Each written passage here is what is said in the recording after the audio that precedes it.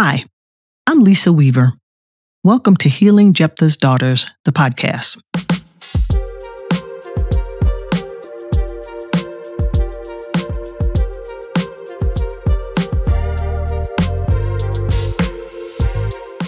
Greetings, HJD listeners. If you are a regular listener, welcome back. If you are new to this podcast, welcome. We hope you become a regular companion with us on this journey towards freedom, healing, and wholeness. In the last 2 episodes, you have already met 2 women from my beloved sister circle. There are actually 9 of us.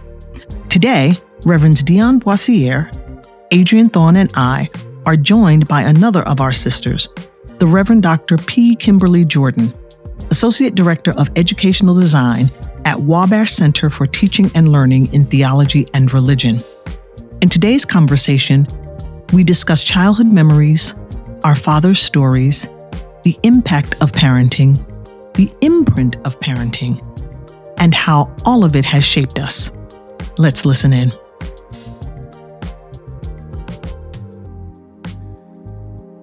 Good morning, sisters. Good morning. Good morning. Hey. Come on in the room. Hey, come on in the room. Jesus is my doctor. And he Writes out all of my scriptions. and he Gives me all my medicine in my room. listen now. Y'all gonna start something. Go ahead, start it. So, sisters, thank you for joining me in this conversation about a text you all know I've been living with for decades, and a text that you know is not an electionary. Nobody preaches from. We've got to comb the Reverends, Doctors, Renita J. Weems, Will Gaffney, Nisha Jr. You know, we have to find the women who are going to tell the story. And you have all been so wonderful again in the journey. So before we dig into the focus text for today, refresh my memory. How does the story land for you? We have this book that we love, these holy texts that we love. And often what is lifted up is sort of an amazement that the text wasn't cleaned up, that stories like Jephthah are in there, that the people who put the canon together showed us these people's stories in all its glory and messiness. So it's really interesting and it's really powerful that those stories are in there. And then what's interesting to me is that we then don't use them to elicit our own healing. So the fact that this doesn't make it into the lectionary, the fact that people get to seminary and have never heard this story, the fact that our foremothers and forefathers in the faith have essentially put in this book medicine that is healing for us in these stories, but that we then somehow don't use it or aren't able to access it. I think that's interesting.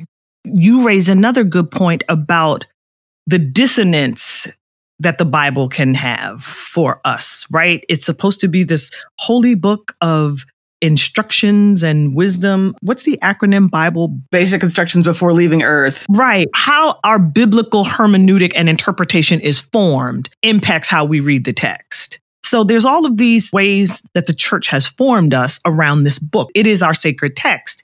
And yet there are these, to evoke Phyllis Tribble, texts of terror. Right. There are these texts that we don't hear, but there is a way that the Bible is used that makes these stories off limits, so to speak. Is it inerrant? Is it unquestionable? Do you have a literalist interpretation of it? Do you have a liberation? Right? How we approach it impacts what texts we choose to read and preach and study from. So I think about my own growing up, and I remember my mother, when I moved to New York, she gave me a pink leather women's Bible.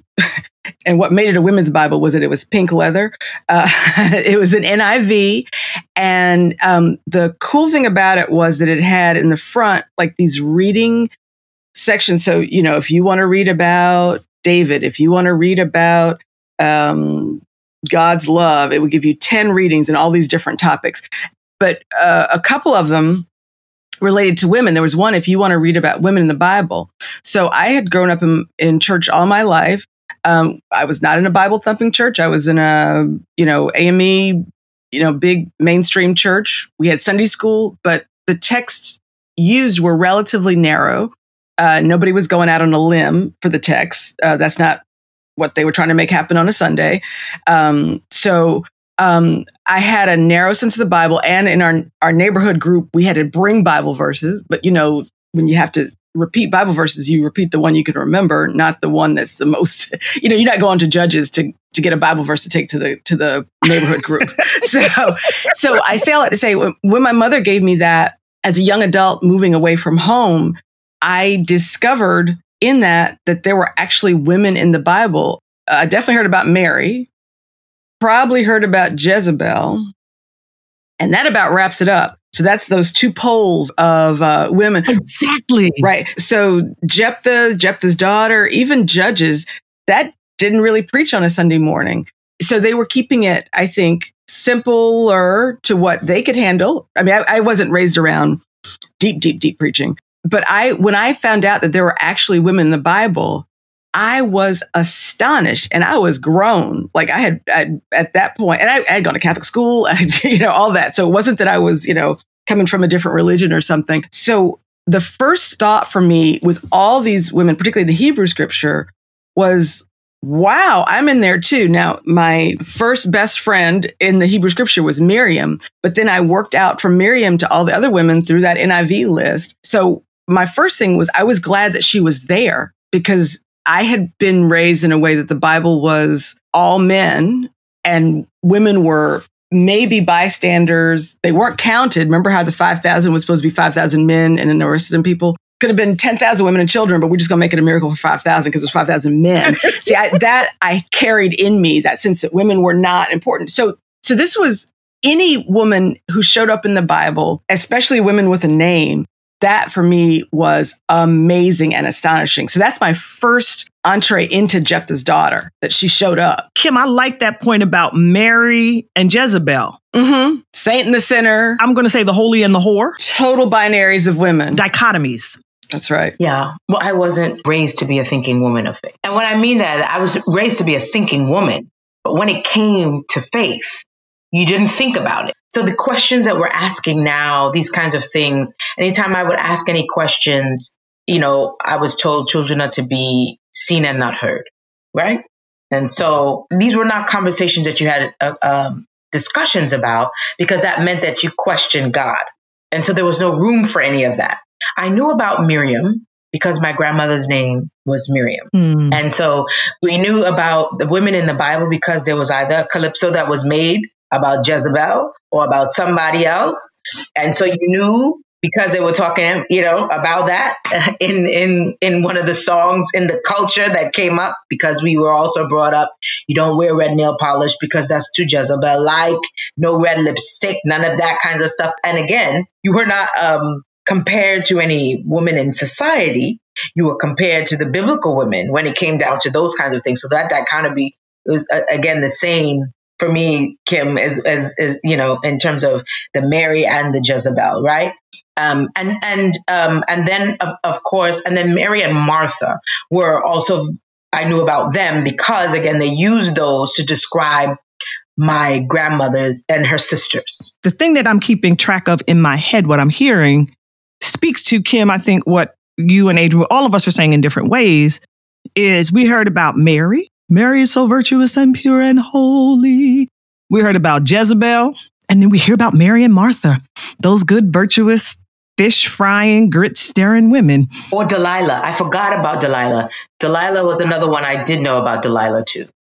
So Jephthah's daughter, I did not even begin to think about hearing about Jephthah or his daughter until I was in seminary, quite frankly. I'm saying that to say, when you ask the question, how does this land? The story landed hard, real hard, because it was reality for a lot of us. I saw my story in her story. Yeah. The other unnamed woman that I knew about that was on the Mary level was Proverbs 31. This Proverbs 31 woman, we all knew about her also. And so that was the other unnamed woman, but she named but unnamed was the one we were supposed to aspire to, right? In where I was from, there was no. The only subversion was happening in the kitchen, and who was going to make what, and who was going to put what in whose food to hush them up or to whatever. That was the most subversive that they went. They was not going to be bold to do anything other than that. But they were in control of the pot. You understand? So other than that, that was it. That immediately took me back to laws that were enacted that prevented medicinal drugs, from being sold to people of African descent. Because I guess there was too many white slave owners passing out after they ate greens. And they're like, okay, they poisoning us. So these subversive ways that women, Black women, oppressed communities, right, have been formed to behave, to act, to show up, just to survive. Right. Right, but the daughters of Zelophehad, who actually changed the law, right? Said, Moses was like, God said, they're right. They actually are entitled to an inheritance. Yeah, Lisa, I feel like you're starting to make a turn when you start talking about the daughters of Zelophehad, because there was something in those women, certainly, but there was also something in their father that allowed for that to happen. And so I think that starts to turn us towards the fathers and why women feel the need to go into the marketplace or to find their agency in the pots or to be subversive. And it gets back to dads and husbands and what the Bible says women's worth are through sons and husbands and fathers and grandfathers. But I think what you guys are highlighting is this fact that our subversion comes in like this very narrow place. And then those daughters of Zelophehad, they did something different, but I think they also could do something different because of who their daddy was, right? Mm-hmm. Didn't he make a shift? So when I think about my father, who he gets to the end of his life, and I'm in this long conversation with him one day, and he said, if I had any regrets, it's that I didn't spend more time with you all growing up. And he said, especially my brother, but I think the regret was with all of us. And what he finally said was, he was born in 1941, and he basically said, I did what I was supposed to do. I did what I was taught to do. But at the end of the day, I felt like I got the short end of the stick. Because my mom knew us. My mom knew our relationships. My mom knew our teachers. And I remember being in college and having a conversation with my dad about, do you love me? Because he was working all the time. And my mom put the bandages on our knees and did all this stuff. And my dad he started cursing. Do I love? Who do you think put this roof of? Who do you think paid for those ballet lessons? And it was all about money.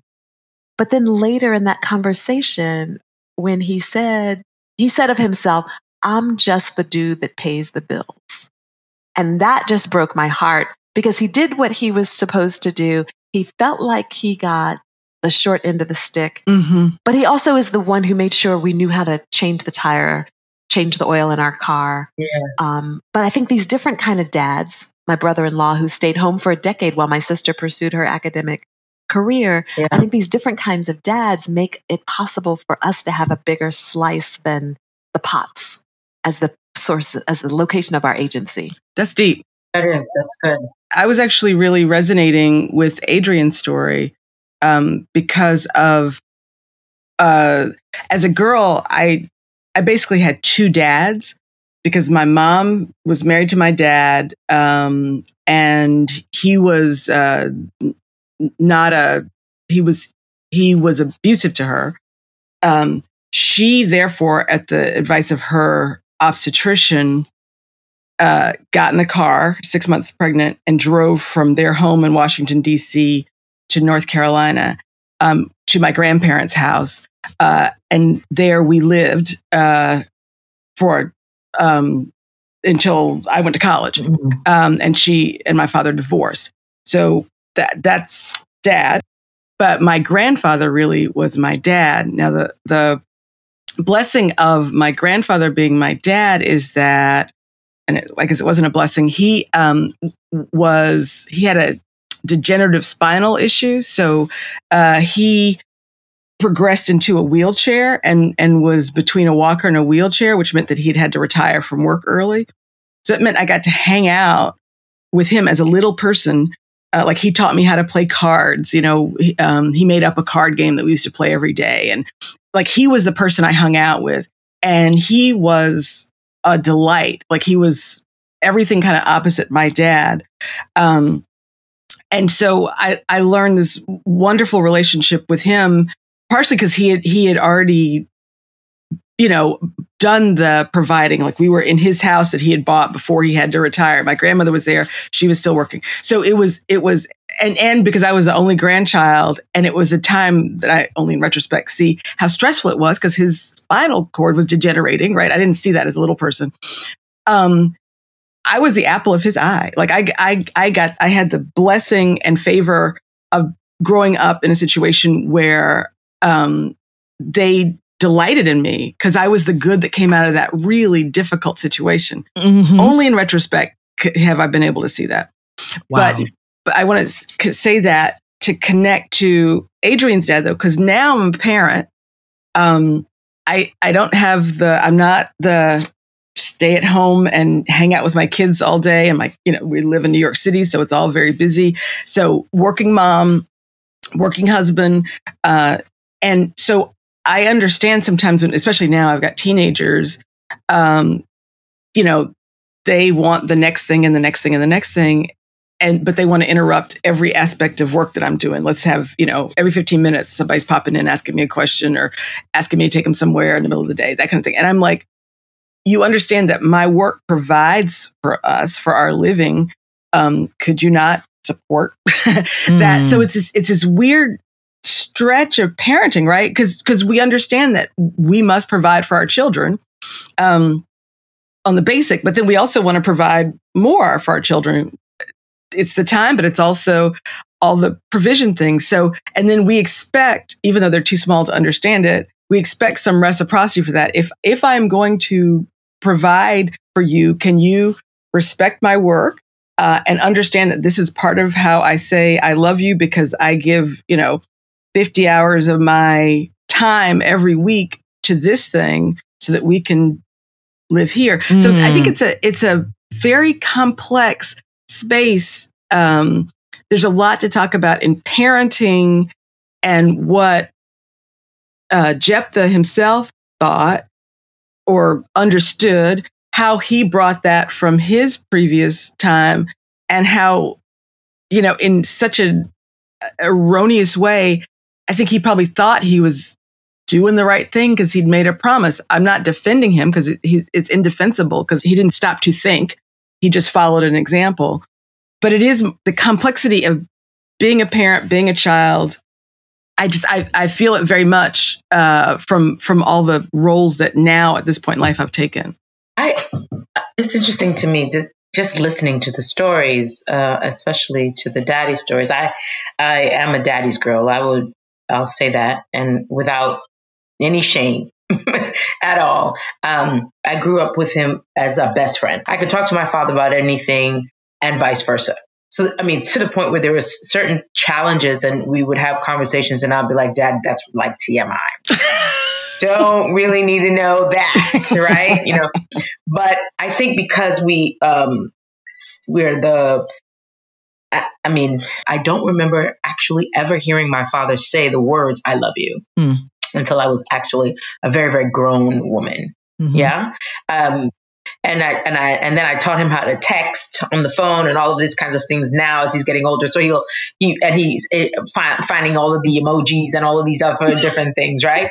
But my father protecting me. So equating love for me was you protecting me. And so even with the story of Jephthah, for me, it was in romantic love, I find that that's an issue for me as well. If I do not feel protected and safe, then I don't see that there is no love. You could buy me all of the things that you want to buy, all of the things that you want.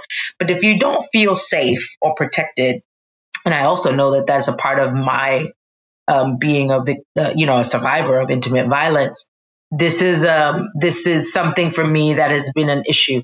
And so provision for my father, he was born in 1940. And so it was a big thing too. You had to provide for your family. You had to protect your family, right? And you are the one, and you're the one also sort of to give the guidance, right? So you are the one that is, if we're going biblical here, the head of the house, right?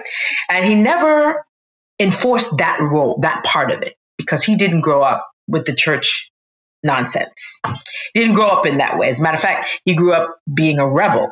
I mean, so for me, again, the showing up, the protection for me, and the feeling safe. So I don't have children, but the creating that kind of space. And so I think that's why this story lands hard for me, because he didn't protect her.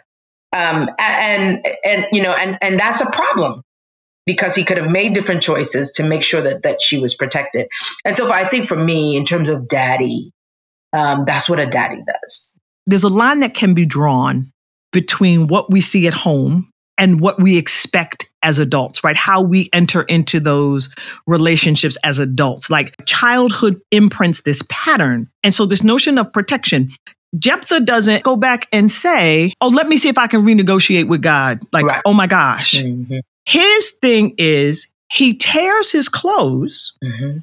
which is a sign of grief and mourning, but his words don't reflect that. But when you think about the trauma that he's experienced, I think he can both do the public rending and then blame her for messing up things or making him look bad. Because we see people do that. We see people have these like crazy reactions. Like my dad would do things that were incredibly progressive for a man born in 1941. And then at the same time could be like, girl, you need to get back in the house and put on a slip. It's like, nobody cares if I'm wearing a slip. He would say, it's winter out. You need to put on a slip. And I remember being a little kid, like 6 years old, going, how is like another skirt going to make this skirt warmer? The cold air is still going to blow up the skirt, right? Yes. Yep. It would have made more sense if you said, go in the house and put on some pants.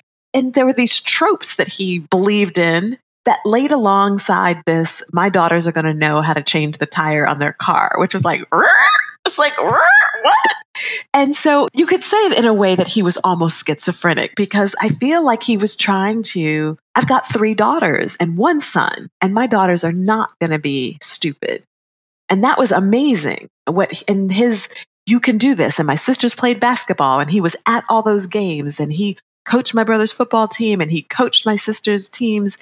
And he would do very stereotypical things where you were like, what is wrong with you? So I feel like that makes sense that Jephthah could do both things. Adrienne, the other part of that line in my house was my granddaughter is not going to have to grow up to depend on some man. But I think that one of the things that breaks my heart about this story is that notion of protection, because at the end of the day, I always come back to he was her father. He was supposed to protect her. And yet it went absolutely opposite. But again, I have a bit more sympathy or something with that now. And my older son and I just had this conversation a couple of weeks ago. You're about to kill Lisa. She's about done. I'm gonna wait for Kim to finish because my head is exploding. Go ahead. Well, because the protection piece, like he wrote a paper for Sociology of Racism that had something to do with racism in school. But the point of our dialogue was to say the thing that I regret the most as a parent is that my 2 Black children, I cannot guarantee their safety. I cannot 100% guarantee their safety. As much as I try, we got 15 locks on the door. We make sure that, what all the stuff, right? The half tank is an empty tank. We do everything we can. At the end of the day, I know that their lives are fragile, particularly to the police system in this country and in general to racist violence. And I cannot, as hard as I try, as hard as I work, as much as I pray, I cannot make that go away. And that is so protection, right? Like it maybe there's a myth of protection. I try to do what I can, but I know it's not wall to wall 100%. And that breaks my heart about the life I live as a mother. Okay, so Lisa, your face is about to blow up, right? We can see it and we can feel it. I'm a salty heifer. I'm just a mad heifer right about now. But so let me ask you then this question. Don't be asking me no questions. This is my show. Don't ask me no questions. Tell me why you questions here. Tell me why. Why are you mad? Why are you mad? I'm kidding. I'm so grateful for y'all. No, answer the question. So because you and Kim sit between being daughter and parent, right? There's a perspective. And, Yep. all my, decades of, friendship and sistership with you, wonderful women, and, spiritual directors and therapists, I've come to have what I will call a compassionate understanding of Jephthah. And so, Adrienne, when you talk about the complexity of parenting, like they do this and they intend this, but they want to do something else, right? I get that. I get those tensions of Kim, like the wonderful story about your grandfather, right? And how does your experience inform how you parent your children? And because my parents separated, I was 8. Mm-hmm. So as an only child by default, there's a particularity to the experience of only children. So by default, you kind of are like the favorite. It wasn't default. Because you're the only. Right. I'm your favorite because I'm your only. And that lasted till I was 8 when they broke up. And so I've always experienced absence as a choice. Like, why won't he? Why doesn't he? Right? Because, he separated from my mother, which was his second wife, and went on to his third and that family. So my experience was don't look back, rear view mirror broken. And so part of what that experience formed me to do is, okay, I have to figure this out. Like, I have to figure this out and I have to provide. My mother was compromised in particular kinds of ways that there was but so much she could do. So I'm like, I have to figure this out. So I'm 8, right? So grow up. Spent some time, I lived with him, transitioned from my mother's house to his home with his family. Left that after not a long time and not particularly well. And I'm like, okay, so I have to figure this out. So I figured out how to pay rent. I figured out how to pay tuition. I figured out how to go to school. I figured out how to get a job, right? And so for me, I'm like, he didn't protect her. And I understand that Jephthah learned that children are expendable because his father didn't defend him, right? So he is a product of that. But the dissonance is, I can understand now, Jephthah. I can understand now, my father. Okay, this makes perfect sense, right? But you have to work through, okay, now that I understand it intellectually, I got to deal with the hurt and the trauma and the wounds of this guy not showing up. A basic principle of communications theory states that what a speaker intends to communicate is not always what the listener hears and understands. There is almost always a gap. That gap represents the space where additional information could have made the speaker's message clearer. That gap also represents the place where the listener could receive an unintended message from the listener's communication. What is a miscommunication from the listener's point of view is a misunderstanding from the speaker's point of view. Similarly, what parents understand and intend in their child rearing is not always what their children understand and experience. For a parent, paying the bills may equal love, but if what the child experiences is the absence of the parent, the child could still feel unloved. And that absence could be for myriad reasons. The parent has to work long hours. The parents are separated or divorced. The parent is just not physically present. All these parents often love their children, but children do not experience absence as love. They do not have the capacity to interpret the adult world. And children, like adults, are not mind readers. There's a gap in what the parent understands as love and what the child experiences as love. What parents need to be mindful of is that children only know what you tell them and what they see. Don't tell a child, well, you should know. They shouldn't. They are children, and children cannot interpret the adult world. However, when the child becomes an adult, they have the ability to understand as an adult and reflect on their experiences differently. But just because they can reflect on their childhood experiences maturely and have language to explain and interpret what happened, it does not mean that the wounds of those childhood experiences have gone away. Understanding does not erase the pain. It just makes its causes clearer. What then becomes the healing work of the wounded adult daughter, the wounded adult child? 4 things minimally. 1, to acknowledge the pain, to own that you are hurting, grieving, or whatever word best describes your pain.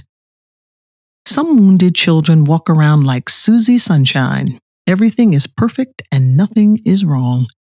That is not a healthy response. Other children walk around like angry Andre, always cranky and cutting people's heads off, never a kind, soft, or pleasant word to say. That is not a healthy response either. Acknowledge that you're hurting. 2, to understand what caused the pain. You know the who, it's your parent. What you are seeking to be clear about is what your parent did or did not do that caused you pain. Were they absent, unsupportive, manipulative, abusive? Identify the words, actions, and behaviors, or lack thereof. You will need to identify them because if you don't, you will end up in relationships with people with those exact characteristics, and you already know that's not good for you. 3, to understand that your parents have a childhood history and that their childhood history may well have contributed to them being the parent they are to you or were to you. We have the benefit of knowing Jephthah's story. We don't always get to know our parents' story. Who our parents are to us becomes further complicated if parents were raised in communities that did not believe in therapy, thought therapy was for white folks, or firmly held to what happens in this house stays in this house. Some parents didn't get help in healing their own wounds because many never thought of themselves as wounded, and many never knew healing was even an option. Finally, to take some of the sting and fever out of your anger, bitterness, disappointment with your parent by understanding that parents are limited. Period. They are emotionally, psychologically, and/or physically limited in their capacity to meet your needs. Do not torture yourself with asking if they are unwilling or unable. It doesn't matter. In the final analysis, the fact is that they were limited in their ability to meet your needs. These are just a few ways to engage your healing work. These questions, and this podcast for that matter, are not a substitute for therapy with a trained, licensed mental health professional. They are, however, questions that you can explore before or in session with your mental health professional or spiritual director. Even if you are not in a formal therapeutic relationship, a good old journal is also a place to explore answers to these questions. These are weighty questions. Pain is weighty, and the remedy, the healing, is not quick or easy or light. Take your time with these questions. Do not answer them all at once. Take one at a time. Reflect in whatever way works for you. It's your journey. And in the journeying, take care of you. As always, my prayer for you is freedom, healing, and wholeness.